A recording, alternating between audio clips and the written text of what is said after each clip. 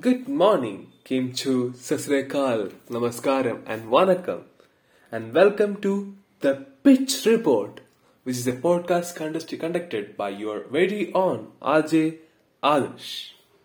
So, in today's episode, what are we going to talk about? We talk about match analysis every day, but today's episode, I think it's gonna be a little bit different because it's dedicated to something. It's dedicated to a marvelous and a historic day in Indian cricket. No cricket lovers can forget this moment.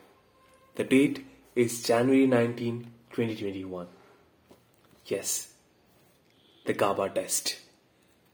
This is one for ages. I can vouch for sure. I can be sure of this fact that 20 or 25 years down the line, it will be something like the Eden Gardens test when India bet Australia even after being followed on. It was that kind of a vibe. It was that kind of a match for every cricket lover. It was not just the way how they annihilated Australians, but also the fact that it was India's B team out there. Technically, it was a B team because each and every one of their main fast bowlers were injured. And if you take on an average, the fast bowling duo of that match had a maximum of just 10 tests to their name. Now that's I just want to point out to the statement that Dustin Langer made after the match. This India, you get 11 to get into that 11 playing 11. It's a horrific task because if you are not going to do well, there are 1,000 who will, and that this match showed us that. Not only that, this match also showed the intent of this new Indian team. Now there was a point when I was watching the match, I thought that India are gonna play for a draw, but no, they were sure that they had nothing to lose. They literally had nothing to lose, so they were going for the win.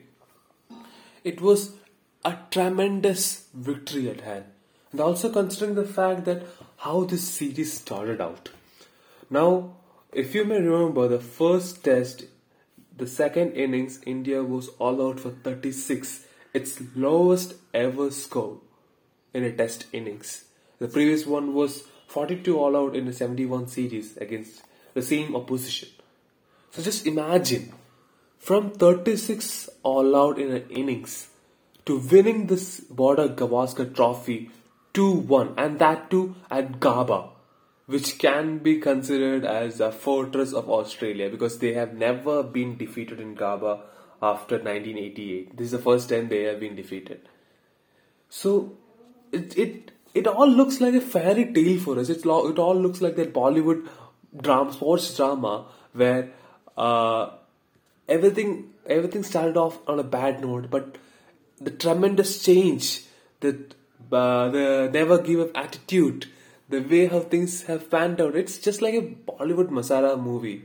But even to an extent, I would believe that the script writers would say that this is too unrealistic. Okay, from 36 all out coming here, it's a bit too unrealistic. That can be there, but it did happen. That's what we can say. It really did happen. The nature of this team is something that every individual, not just a cricket fan, but every individual should aspire to inculcate in their life, because it's just not. See, we are talking about the victory at Gaba, but that doesn't mean that the series as a whole has no value. Especially the third test at Sydney.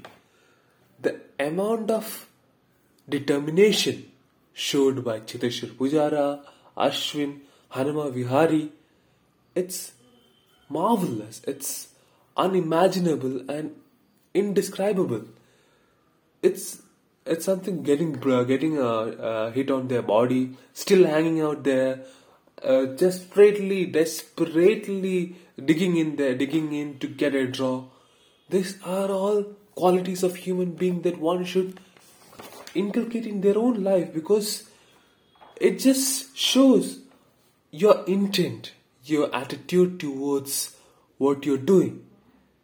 And this all sums up. It's just not the victory on the pitch that mattered that day, but it was the culmination of an effort of the coaches, effort of the effective under 19 system, the effort of those 11 or 22 members of the team who wanted to win that day.